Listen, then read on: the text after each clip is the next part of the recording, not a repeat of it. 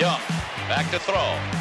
In trouble, he's going to be sacked. No, gets away. He runs, gets away again, goes to the 40, gets away again, to the 35, cuts back at the 30, to the 20, the 15, the 10. He dives, touchdown, 49ers. Hey everybody, Al Sacco and Zane Nakvi here with you on the 10th official episode of the No Huddle podcast presented by 49ers Web Zone. As we navigate our way through what's really the slow time of the NFL calendar right now. But Zane, 10 shows. Are we like a successful podcast now or what? If we keep getting guests like the guy that we have on today, I think we'll be a pretty successful show. So hopefully the future is bright for us. Yeah, and speaking of successful podcasts, our guest today worked for the 49ers for the better part of a decade, and he's currently the host of Taylor Price Talk, and we're thrilled to have on today Taylor Price. Taylor, how are you? Good. Thanks for having me, guys. Appreciate it. No problem, man. We really appreciate the time. Wanted to talk a little bit with you in the first question. You were with the 49ers for so long. I think it was July 2009 you started with them, right? Yeah. Yeah. So you've seen 4 coaching regimes. You've seen Singletary, Harbaugh, Tom Sula, Kelly. Who was your favorite coach to interact with, and maybe who was the most difficult? Yeah. Wow. I think it's kind of an obvious one. If you, the wins and losses really reflect how people felt and reacted. There's a lot more tension when you're losing. So easily, favorite coach to interact with would be Coach Harbaugh, and we spent the most time with him too. 4 years of my 9 seasons. I was there in 2008 also as an intern with Coach Nolan. So got an opportunity to interact with a lot of guys, but I would say Harbaugh was just super memorable and gracious to get on my podcast and talk about some of our experiences working together. But I could go on and fill hours of anecdotes and memories of working with him and how he just made everything more exciting. And you never knew what was going to happen next, but you also respected and understood that whatever he was doing, it wasn't with an ego agenda. It was with ultimately trying to win. He was the ultimate competitor. So really enjoyed my interactions with him and consider him a friend and someone that would definitely like to work with again someday. But the worst coach or the hardest coach to interact with would probably be Coach Kelly, and more so because he just came and went super fast. Coach Tom Sula was there as a assistant coach, defensive line coach, so I had plenty of good memories with him, sitting around the tables talking at different meals and stuff like that. So I had a good working relationship with Tom Sula, and was wanted to give him the benefit of the doubt, but clearly that didn't work out. So that was a move that was necessary to make. It shouldn't have happened in the first place. So that's a whole different topic. But Coach Kelly was hard to get a feel for, and you never really knew where you stood with him. And he really was there so short of a time that I didn't really have. I think I had a conversation with him at the Combine, and the only other times we spoke was when I asked him questions at press conferences. So not much of a rapport with him, but definitely Harbaugh, as you would expect. Great times with him. Tom Sula had some fun times, but that was more so because I worked with him for so long. And then Coach Kelly was a different experience. And Zane, sorry, I know Zane was about to jump in with a question, but I just have to ask with Harbaugh, did anything change in the 2014, his demeanor, his attitude, anything, when there was all that drama or supposed drama with Jed York? Did he change at all, or was he still pretty consistent with you? No, I wouldn't say that. I mean, when you were around Coach, you knew that he was intense. You knew that he was focused. He was from point A to point B, trying to maximize his time. He wasn't picking out outfits. He wasn't BSing in the hallways. He was very deliberate with what he was doing. But I wouldn't sense that there was any, weirdness or anything like that. I mean, there was times when I would go into his office and we would talk about certain things, and he was always friendly and approachable with me and with Scott Kegley and the guys we worked with. Like, there was never any rumors or whispers about like what's up with Coach. Like, no, he was very easy to work with. I mean, I wouldn't say easy is not the right word. I would say he was just very consistent with what he was like to work with. Other people have probably different experiences because of his his eagerness to win and his competitiveness. And I would just say the change was probably due to them not figuring out a negotiation or a new contract. And Coach Harbaugh, some of these top tier coaches, they're worth every penny. The Nick Sabans, the Pete Carrolls, culture difference makers, guys who really bring the best out of not just the players, but the front office, the executives, the support staff. These people are worth top dollar. And even if Jim Harbaugh hadn't won a Super Bowl, he helped Levi Stadium get built. He helped change, reinvigorate the 49ers brand, and he was worth every penny. And the fact that he wasn't being given a lucrative contract, making him one of the highest paid coaches was a colossal mistake, and they'll regret that. But the point is that it was uncomfortable because you knew that he wanted to be with the 49ers. He wanted it on his own terms, and the ownership was not willing to let him be the superstar. They wanted to rein him in, and you can't rein in greatness from people that Bill Belichick, Nick Saban, just these alpha male coaches. It's just impossible to do. Hey, Taylor, Zane here. And you've probably been a part of a lot of really funny and cool behind the scenes stories. Are there any stories that you can kind of share with us that you've experienced, like just being behind the walls of the 49ers headquarters? Is there anything that you could shed some light on that would be kind of interesting or funny? Yeah, I mean, I have like 9 years worth, so it's a matter of like, who do you want to hear about? It's like, to pick one memory or moment, or like funny thing that happened. I mean, I gotta rack my brain. But if you say someone you want to hear like stuff about, like I could think more specifically. But yeah, I mean, I just have lots of fun experiences and memories of what it was like when the team was losing and how the team turned it around, and then obviously at the end when it got worse. So, is there anyone in particular you'd like to know about? Like that might help me narrow maybe this sort of storytelling portion. Harbaugh stories are all, I can't hear enough Harbaugh stories. So anything with him would be great. Gotcha. Okay. Harbaugh stories. Well, one thing I really enjoyed about Coach Harbaugh was that, you felt like you were there's a difference between talking to like the head of the company and like talking to Coach Harbaugh. Like Coach Harbaugh, coaches in the NFL have such a mystique and such a power.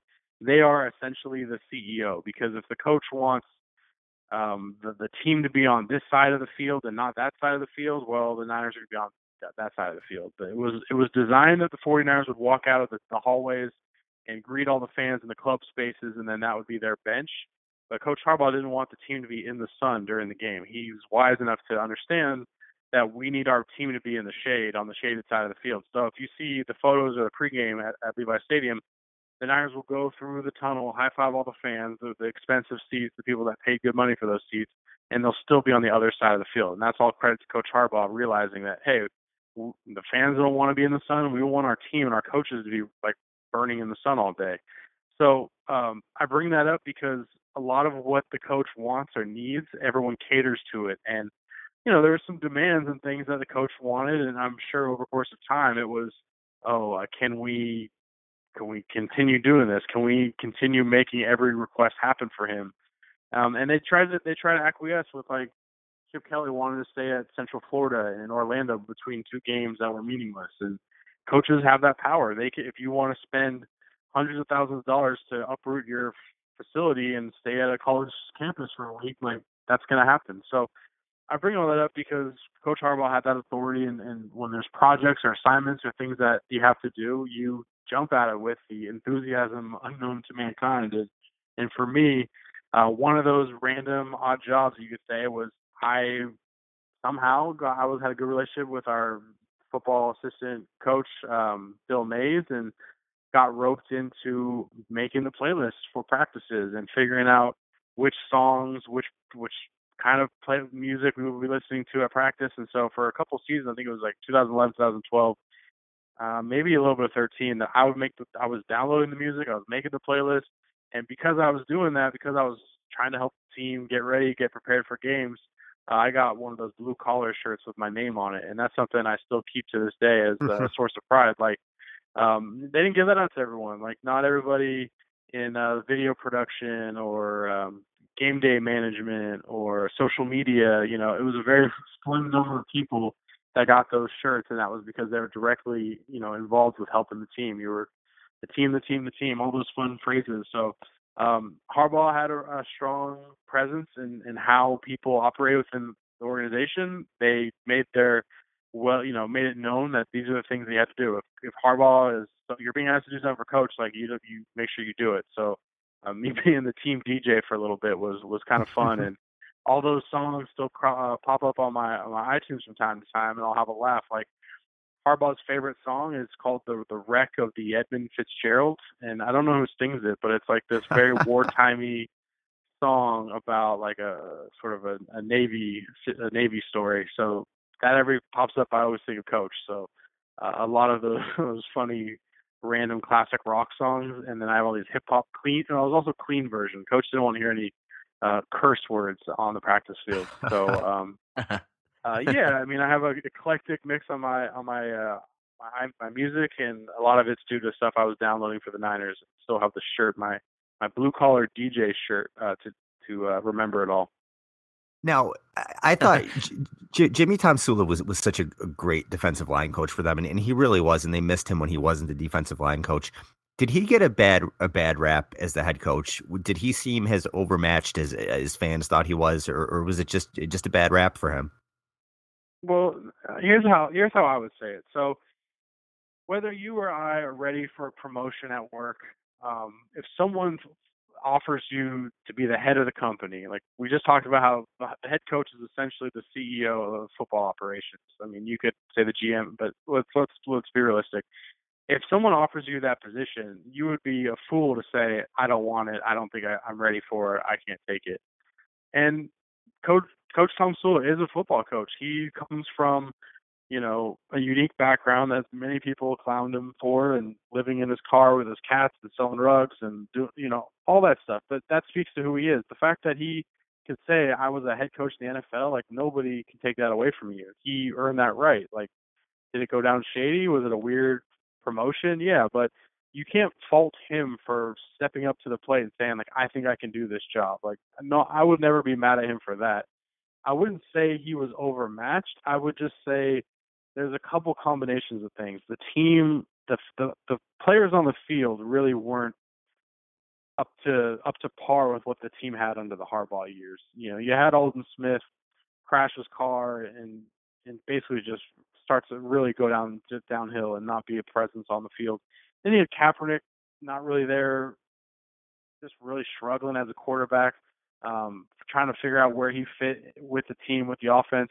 The coaches, the coordinators, Eric Mangini, Jeep Chris, like they're not working in the league right now for a reason, because somebody, if they're really coveted, would give them a fat contract and they'd be working. So all those things add up. I'm not going to sit here and be apologized for Tomsula. The other part too is he just micromanaged. There was a lot of little things that he shouldn't have been so concerned about that he was, and you have to delegate. It's a tough job. You can't be packing people's bags for the road, and not that saying he was the equipment manager, but he liked to do those sort of things to show that he was one of the guys. And I think you have to delegate responsibility and really allow people to do what they can. Time clock management, game management, player management, all those things he could have been better at, and all those faults add up when you don't have the players. The coaching staff is so and not really bringing new innovative ideas, and then you have a defensive line coach who really is comfortable in that way. Doesn't represent well, doesn't speak appropriately at the press conferences, all those things. And I'm sure he got self-conscious. I'm not saying for him, but it had to be tough to go home and see what people were making fun of him. And, so I think he's in a better situation now with Washington. He can fall back, do what he loves to do, and just be a good football coach. And there's nothing wrong with that. I think he can be fine and still make a great career and still tell everybody at the end of the day, I did coach for the San Francisco 49ers. Only 20-some people have done that, and that list is increasing over the years, but there's no shame in that. I think it is a matter of he got dealt the wrong hand. He stood up and said, I can do it, and that's the pridefulness of him that he probably should have said, you know what, we should keep Coach Harbaugh and just give me a nice raise, and let's try to make this thing work. So, Taylor, we kind of talked about Tomsula and Chip Kelly and Harbaugh's departure. Whose fault was all that? Because we hear about all these sorts of stories where it was Jed York and Trent Baalke and a combination of the two, and like Parag's name got floated in there too. So whose fault was all of this really? Is there a really definitive person that we can pin this on? Yeah, I mean, it's ultimately Jed's fault. It's his team. Um, but I mean, I think a lot of the issues lie with Trent, and Trent was a hard person to, really get a rally around. Like, there's certain people when times are tough and you see them and they say something to you that you want to go the extra mile for him. I just don't think that people really bought into what Trent was selling. Like, they knew that he was empowered, they knew that he was a big factor in what was happening there, but I think the little chasms, the little issues that were happening with Harbaugh, like, people looked at Trent like he was a made man, and every time there was whispers of like, oh, we're changing a coach, we're changing, like, nobody expected Trent to ever get let go, and the fact that that went down the week before the final, or the night before the final game, it was like, wow, this is really happening.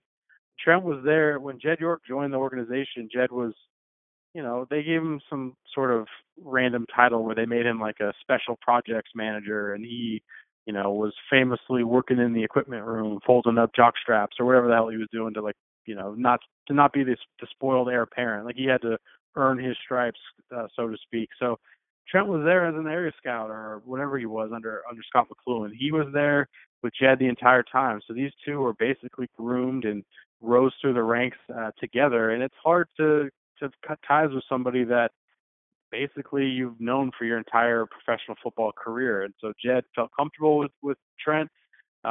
He was a guy that he looked to for advice, whatever, what have you. And I'm sure there wasn't a lot of people telling Jed like, "Hey, Trent's the issue. You need to get rid of Trent or keep the coach. The coach is going to do us better in the long run." And they probably were really enamored with early draft picks like Anthony Davis, Navarro Bowman, Mike Iupati.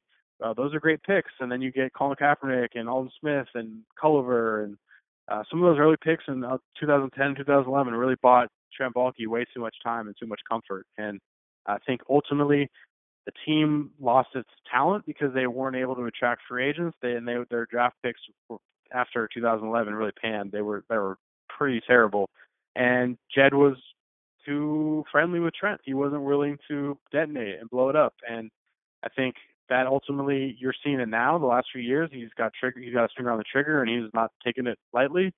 But ultimately, he let that relationship and that comfort level with Trent Baalke last too long. And now I think that they have new voices, new people, and as long as Parag's there, Trent, or at least Jed, has somebody that he feels really close with and comfortable with, that can sort of keep that legacy of early mid-2049 front office people still in powerful roles. So, Taylor, moving to the kind of away from the front office and more towards the players, who is your favorite player to interact with? There were a lot of really, really good players on those teams, a lot of leaders: Patrick Willis, Navarro Bowman, Frank Gore, Justin Smith. All of these guys were really, really good leaders. Alex Smith, you could even say as well. Vernon Davis. Who is your favorite player to interact with on those teams? Yeah, I mean, all those people you named were great guys in unique ways, and I wouldn't say any of them really went out of their way to give me a hard time. I mean, my job was, it's funny because like when you get in the league, you are whatever you need, like I'll do it. And then once you start having success and understanding that you don't need to say yes to everything, like it totally changes, which is why you'll see the Joe Show be really popular for the first like handful of years, and then all of a sudden Staley realizes like I don't need to like go around the locker room and entertain the video staff. I can just like make money and do my own thing. So guys over the course of time get a little tougher to deal with, but they're all pretty nice guys. They're all pretty friendly and willing and understanding that we're there to help, bring attention to them in a positive way. The player that I really enjoyed my interactions with the most, I would say, is Crabtree. And the reason why is because, 2008 was my internship year. So there was Vernon, there was Frank, there was Pat. I still have like really, respect for them because I saw what they had to get through from the Nolan Singletary years to get to those heights. But Crabtree for me was a guy who was I really enjoyed watching him at college. I was really excited when we drafted him. He held out. All these people were hating on him, like didn't think he was worth a damn. And ultimately, my job was to try to get people to like understand who this guy was. And he was quiet. He was shy. Like he just did his own thing. He didn't really care. Getting an opportunity to know him, get close with him, and tell his story was a challenge, but something that I really enjoyed. So I always like necessarily didn't have to talk to him just for a story or an interview. We would talk about, what's going on, or basketball or sneakers or whatever. Like, I really enjoyed just getting to know him and having him open up in that way, where I was able to go to Dallas for his basketball or football camp, go to his high school gym, meet the kids at his old school, just stuff like that. Like, that to me, I was probably the deepest connection I made with a Niner player. Like, there's still guys on the team I text with and I'm friendly with and social media and all that stuff. But like, to have a guy who's known for being quiet and keeps to himself, to want me to be the one to tell his story for him, really meant a lot. And I consider Mike a good friend. So that was a really fun experience for sure. That's kind of surprising. I wouldn't expect Crabtree to be really a really outgoing. Well, I guess you said that he was kind of shy, but I expected somebody like Joe Staley, and Joe is awesome. I mean, he's hilarious. But that's really insightful, and I don't think a lot of people knew that about Crabtree, about the way that that he is off the field, because we hear all these things and the Richard Sherman thing and all this other stuff. But I think that paints a pretty accurate picture. I followed him as well out of college too, and that's kind of the guy that he is, and nobody really knows that. Well, yeah, I mean, Tom, to be super honest with you, like there's two personas that a football player will wear, two masks. It's like there's their media trained self, and then it's themselves, like the way they are. And most of the 90% of the guys will be very conscious of how they present themselves. And I need to stay like this. I need to look like this. I need to, emphasize these things. And then there's players that just kind of don't give a damn, and they'll just keep it real, and they'll just be themselves, and they won't front, and they'll not change. They won't have to worry about, oh, I need to act like this because the cameras are on. And Mike's that way. Like, he's just who he is. Like, if I were to talk to him in conversation and then the camera just shows up out of nowhere, he's not going to just switch up and become a different person. So, guys you mentioned that they're all friendly and nice, but there's some of them are more wise to their brand and their persona and how they present themselves. And when you see Michael Crabtree talk, whether it's with like the Raiders now or whatever it is, like he's just himself. Like he's not sugarcoating it. If he feels a certain type of way, he's just going to say it. And I really respect that about him, because a lot of the NFL players are so focused and they're so overtrained by the PR staff on just how to handle things and how to mitigate damages and how to not call people out. It's like it becomes fake news, phony quotes at that point. So people like Crabtree that are just themselves and they're comfortable in their own skins, they'll say what they want to say. Like, I really respect that. And again, the guys who are in the league, the longer they get, the more they just lose that filter of like, I need to watch what I'm saying. So people like Ahmad Brooks, even Staley now, like you'll see Staley's going to be way more candid. Bowman, guys who are vets in the league, they're going to be way more candid than they were when they first got to the team. Taylor, what was it like covering the draft when you were part of the organization? How close were you to what actually went on in the war room? It varied. There were times where we sort of in the Harbaugh years, we worked close, like literally right outside the hallway. So we were in sort of an area, like a conference room where coaches would pop in and tell you stories like, oh, I wish we would have got that guy, or this guy's going to be better than this guy on our team. So there was a lot of that where you kind of got some really inside baseball moments.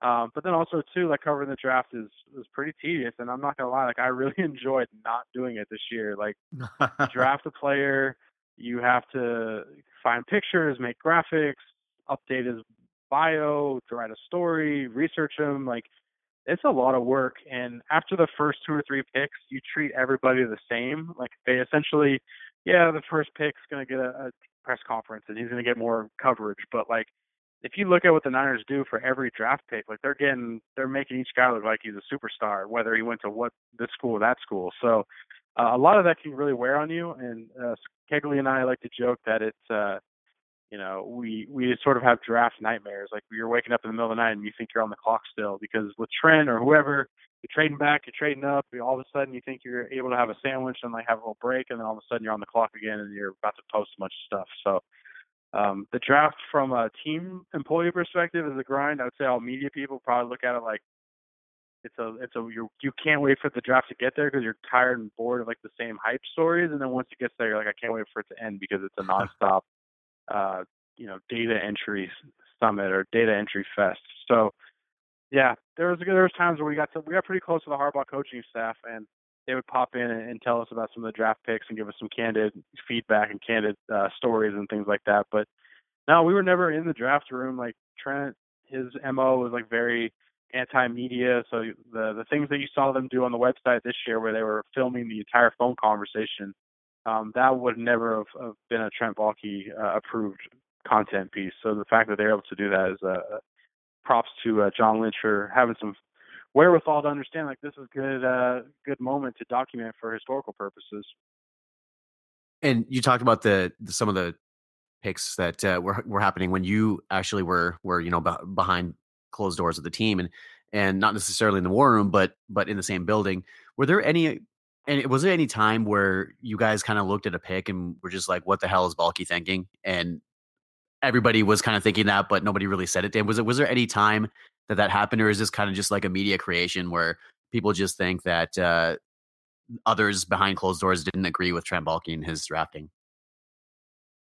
Yeah, I mean, I don't really want to speak for other people because I don't really feel like that's not really my place. But yeah, there were times where I specifically was like, I mean, I'm just like you. Like I'm a fan of the team. I grew up going to games and all that. And like when I see Jaquiski Tartt and I got to know Jaquiski, I really like him. But at the time, you're like, who is that?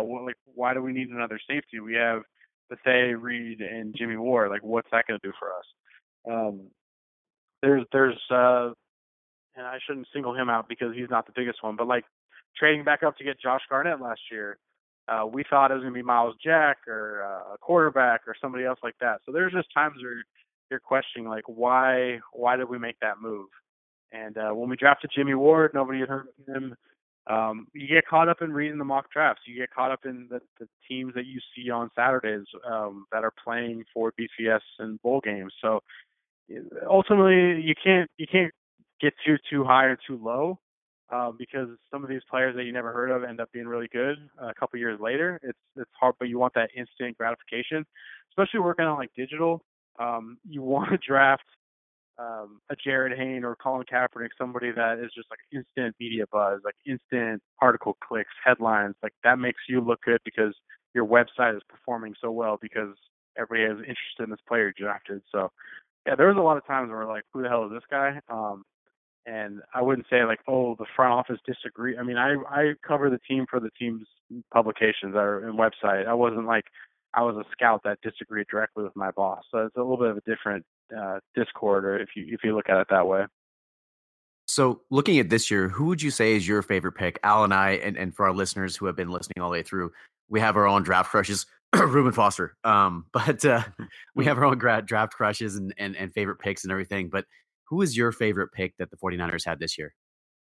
Yeah, I was going to make a joke about like who they got in the 6th or 7th round, but like I don't know any of them. I know one guy's name is Peta, so I wouldn't say Peta is my draft crush. It has to be Foster. Foster's the guy that harkens back to the Patrick Willis feelings and when early Bowman. So just super athletic linebacker who's just unafraid, looking to just throw his neck out there and make some big plays happen. The Niners really desperately need that. I'm not too fond of Solomon Thomas. I know he's a good guy and he's going to go to all the charity events and really represent the 49er brand in the best way possible. But like this team needs like rough and tough, mean, nasty dudes. And obviously guys who aren't stupid and getting arrested, but they need the toughness. And Reuben Foster, Ferrari Foster, great social media name. I think he's the type of guy that really can make a splash early if he's on his shoulders. All that's good, but I think you'll probably remember that pick a lot much more than Solomon Thomas for sure. And if you would have flipped it and said 5 years from now, I think most people will say they got Solomon Thomas was the 31st pick and Reuben Foster was the 3rd pick. You sound just like Zane and I. We said the same thing. We weren't high on Thomas at all. We loved Reuben Foster. And listen, I don't think Thomas is going to be a bad player, but I just thought at 3, yeah, I thought it was a little bit crazy. But despite that, there's so much excitement around what Lynch and Shanahan have done so far.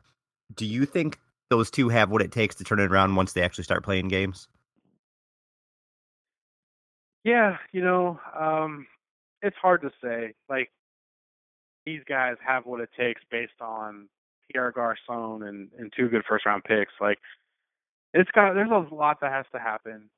They need to make the right choices on evaluating people on their own talent. You don't want to let players go and then all of a sudden they blow up on other teams. So they're getting great recognition for smart trades, smart signings, being willing to turn the roster on its head and try new things out and just see who the best people are. But it's going to be a process. And the fact that the have 6-year contracts will make it so they will be around. They won't be rushed out of town like some of these other guys have been. But I can't sit here and definitively say like it's going to be all good.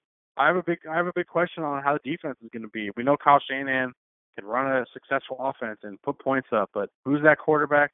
And then on the other side of the ball, can this defense actually get off the field on third down and not get gouged in the run game? So they have a lot of questions defensively. They don't have a quarterback.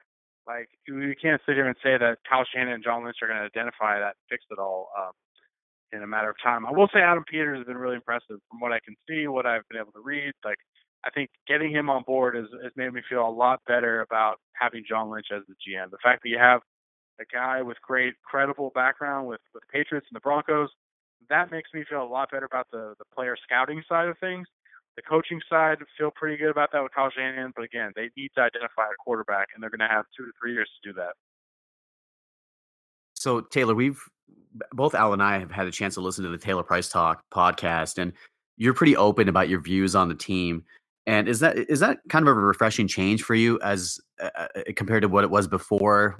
Absolutely. And it's not a knock on the 49ers or the way that is. It's a more of a personal thing. And you look at any NFL team website or any company website, you're not going to take shots at your own teammates or your own brand. That's just bad business. So there's nothing wrong with the San Francisco Giants not talking about them losing all these games and having a slow start to the season. Now there's a way to frame it, there's a way to share it, but I just found that it was more increasingly harder when you knew that it was going to take more time for this thing to get back to where it was. And it's been really fun just to be open and honest and just like get back to see something about sports, feel it, talk about it, and then put it on wax, put it on a record. Like a lot of these conversations and these takes we would have in the hallways or like off camera, but when it was on camera, it was all business, it was professional. And now it's just a function of just getting back to like water cooler, like get somebody in the media that you're friends with and just having an open conversation. The way we would talk in the locker room, having that on record for people to really get a sense of like, this is what the people that cover the team feel about the team. And I would include myself in that bunch. Like just because I wasn't reporting everything didn't mean that I didn't feel that way or didn't have that sentiment. So it's been very fun to do, and I'm really appreciative of guys like you at the Web Zone and folks that follow me still on Twitter that are supportive and like looking for more content. It's been really fun. So I will keep it going because I have a lot of stories and memories and whatnot, but also just insight on like the how and why things happen, and look forward to continue to share that on the podcast. It's pretty nice, isn't it, to be able to, if you want to just drop an F-bomb and say this guy sucks. It's a pretty good feeling, isn't it, to be able to do that and not have to worry about any ramifications. Yeah, it's I try to be classy. I don't my mom listens, so I don't want to, piss her off. But yeah, it's nice when you don't have to worry about who's listening. I think there's a lot of great podcast competition content. I think I've really understood that like the last few months. It's a really fun time to be creating audio content and just sharing conversations. Like there's no shortage of listening to good 49er banter. So it's been fun. And, when there's a time to swear and you're talking to Antoine Bethea and he tries to censor himself, you can say, hey man, this is a Niner podcast. Like you can swear all you want. And he actually does it. Like that was a lot of fun. So it's just a real conversation. You're not like guarding yourself on the powers that be. So I really enjoy that I could just be myself. Like the stuff I do on Twitter, the stuff I did for the team, most of that was me, like things with my interests and my hobbies, like food or music or whatever. Like that's me. That's what I like to do. But when it came down to like stats about the team, like all that is, what was needed to be done for the job. So now it's back to just being me, keeping it real, just having fun, being myself. And I love being myself. That's the best thing to do when you're trying to create content. Taylor, you mentioned the quarterback situation, and I've talked myself into liking Brian Hoyer for a year. Just stopgap. I had to talk myself into it. I'm looking at stats. He's had some pretty good stats lately. Am I crazy? Is this just going to go up in flames? Yeah, man. Like, check yourself into the psych ward. I mean, I have so I have a little bit of a bias. When I start watching an episode of or a season of Hard Knocks and somebody is on Hard Knocks, I feel like I have a really good feel for like who they are. And Brian Hoyer seems like a really nice guy. Like, if you need somebody to like watch your house for the weekend and not throw a house party, like Brian Hoyer is going to watch your house and like he's going to feed sure, your like, dog. your plants are watered. Yeah, you might come home and like he wind up going to the grocery store for you and like cook you up, but it's just boring to me. Like, honestly, like my dad still has season tickets for the Niners. Like, he's not getting rid of them, and like that's fine. I get that. Like, I'm not really excited to go to any of the games next year. Like, there's no game that I'm really fired up to go see. Like, yeah, the Panthers, okay, that's Cam Newton, and that's week 1. So week 1 is your ultimate hype because the team hasn't proved if they suck or not. So you're still optimistic. And then, the Giants are a fun team, and Dallas is a fun game. But like after that, it's like I'm not really dying to go all the way down to Santa Clara to watch Brian Hoyer play quarterback. Like, there's other shit I can. Sorry, I'm going to swear. There's other stuff I can do with my time in San Francisco. Like, I can watch the game, and if the game's terrible, I can go to Red Zone, or I can go run errands or do whatever else I need to do. So, if you want to put it in, like, can you get excited to Brian Hoyer? Would you go drive a mile and spend like $150 to go watch Brian Hoyer play football? And if the answer is yes, then you probably need to get your head checked a little bit. So is this but is the end game Kirk Cousins? Like, what do you think they're ultimately doing at quarterback? Because all this is a stopgap. This season, I think, is just a pause button at the position. So what do you see as the ultimate solution there? Or what do you think they have in mind? Yeah, I hope it's not Kirk Cousins, because again, that to me is like pretty vanilla, basic, middle tier NFL quarterback. And if you want to be the 49ers and you want to be in the Super Bowl, you need to aspire to get one of these top tier guys. So they should just keep investing high capital in the draft and get next year, if their record's like 4-12 or whatever it is, they can get Allen or the kid from Rosen, one of those two, because I'm not too sold on Sam Darnold just yet, but maybe this year I'll watch USC a little closer. If they can get one of those young guys, have a face of the franchise quarterback, that's what you got to do. I mean, they're never going to become a game-changing offense if they don't have a Matt Ryan running, Kyle Shanahan's offense. And you could hope and wish and want Kirk Cousins all day, but last year they needed to win a game to get in the playoffs, and he couldn't do it. And mostly Kirk Cousins is going to be probably 25 touchdowns and 8 to 10 picks, and probably go 9-7, maybe 11-5, best case scenario, and lose in the first round. It's like Kirk Cousins to me is not getting you to cold weather, winning on the road, everybody mad at you, like doesn't have the talent to do it. And I could be wrong. I'll eat my words gladly, but I think the Niners just need to keep throwing darts. Get a C.J. Beathard in the third round. Pick somebody else up off someone's practice squad. Just keep bringing in young guys, developmental guys, and hopefully it works. And hopefully next year, actually pull the trigger on that quarterback in the first round and don't get a defensive lineman for the third straight year. Just me. That's just me. Yeah, I don't think teams really win by overdrafting at one position. And Al mentioned it before. I wasn't too hot on the Solomon Thomas pick. I think he's a nice player, but I don't think they're definitely not going D-line next year, and I hope it's quarterback or receiver. And speaking of receiver, do you feel like they've done enough at receiver to really be competitive? It looks like it's going to be Goodwin and Pierre Garçon on the other side starting. Is that really enough to compete? Probably not. But to be honest, I don't think they're going to be a high-powered offense. They're not going to be an attacking offense.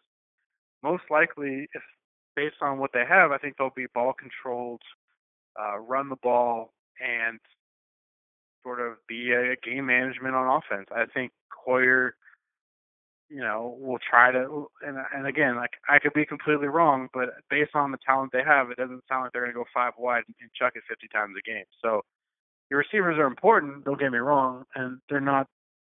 If these two guys probably wouldn't start for most other teams, I think Garçon would probably start for a couple, a handful, but they definitely need players to step up in that position, and I don't think DeAndre Smelter is going to be the one to do it. Jeremy Curley was a nice find for at the end of last year as a slot, but they definitely need to address that position. They didn't do it in this draft. I think the kid Taylor out of Louisiana Tech could be a nice slot option for once Curley moves on his career, but there's a lot of wishing and hoping that guys will step up, and they need to go out and get somebody in free agency, go out and make a trade, go out and do something to inject talent. But I think this year, if you look at it just bits and pieces of what Kyle Shanahan has said in the media, they're just trying to stay above water. They're trying to implement their system, figure out who's good on their team that they currently have, where their weaknesses are, how their coaches are working with the players, and getting their scheme in the mix, and then they'll figure it out from there. Right now, I think they're just trying to keep their head above water and not be a complete laughing stock. And then they'll look at which wide receivers, which quarterback, which pass rusher really we can get to make this a real valuable or viable team, I should say. Taylor, is Carlos Hyde going to be the man all year, or do you think Joe Williams or one of these other guys steps in and kind of takes over for him? It's hard to say. I think the writing is on the wall for Carlos. They drafted somebody. They signed Hightower, who be a credible running back, an option there. So he's going to get every opportunity to be the guy, but it's hard to say if he's going to be the long-term play this season. He hasn't been healthy for 16 games. He doesn't have Tom Rathman there, so there's going to be a little bit of an adjustment period with a new running back, a new offense, new scheme. He's really got to show he wants it. A new coaching staff is not going to give him the benefit of the doubt just because Trent Baalke drafted him in the second round and he rushed for 190 yards last year against the Jets. So it's a brand new slate for him. So he's got to prove it. The impetus is on him. Bowman, Vance McDonald, a lot of these guys that we're used to seeing the last few years, like they got to show out and prove. I'm not at practices, so I can't say how Carlos Hyde looks like he's in shape or he's healthy. He had a knee injury at the end of last season, so you really won't see him really cutting confidently until training camp and all that. So I wouldn't imagine he's a 16-game, 25 rushing carries per game running back at this stage of his career, which is a bummer. You'd expect him to be that, but I think Kyle Shanahan's track record of using multiple backs, you'll see a lot of Joe Williams. You'll want to see Hightower in there as well. So I don't think Carlos Hyde is going to be the feature running back this year. I think you'll see more of a group committee handle that responsibility. And Taylor, we've kind of reached a point of the show where it's every media personality's favorite thing to do. It's self-promotion time. And we're going to ask you, we're just going to, ask you to talk about what the Taylor Price Talk podcast is about. Al and I know, but for those of our listeners that haven't had a chance to listen to your podcast, can you tell us, what it's all about and why you're doing it and where fans can find it? Yeah, of course. So it's Taylor Price Talk. It's available on iTunes. If you just want to listen to it at work, whatever, you can get the links off my Twitter bio at Taylor Price. I tweet the links as they come up. And really, it's an opportunity to talk to people in the media, people that you read that cover the team. Some of the folks have their own podcasts, former players. Coach Harbaugh was on it. They're really just conversations, like the same people I would talk to on a day-to-day basis as a beat writer for the team, really just trying to continue those relationships and have fun with it. Like, it's my sense of humor, but also the information that I would want to know as a Niner fan, and really relying on the folks that are still connected, still there to give the updates, what they were experiencing when they went to a practice, or what they, felt like when they lost a game or were part of a team or a moment. So doing those regularly, been doing them the last few months, and we'll continue that. And you said it's the off season, so it's a little bit of a dry time, but I'm going to go back in the archives here soon, and we'll talk to some folks and look back on some specific moments from the past. I think those are fun. I like those podcasts that don't necessarily pontificate on the future. Those are all good and fair, but also fun to look back on memories that everybody experienced and get some inside baseball knowledge on that stuff. So we'll be doing some of that. So Taylor Price Talk, it's available on iTunes. It's also on vsporto.com. They're the ones who put it up and support me doing it. So it's been a great experience, and I look forward to continue it. So thanks for giving me the opportunity to talk about it. No problem, Taylor. Before we let you go, I heard you do a really good Balky impression. Actually might be even better now because I've been talking a lot and don't have any water. So, it's a great honor to come on to your podcast and talk about my experiences with the organization.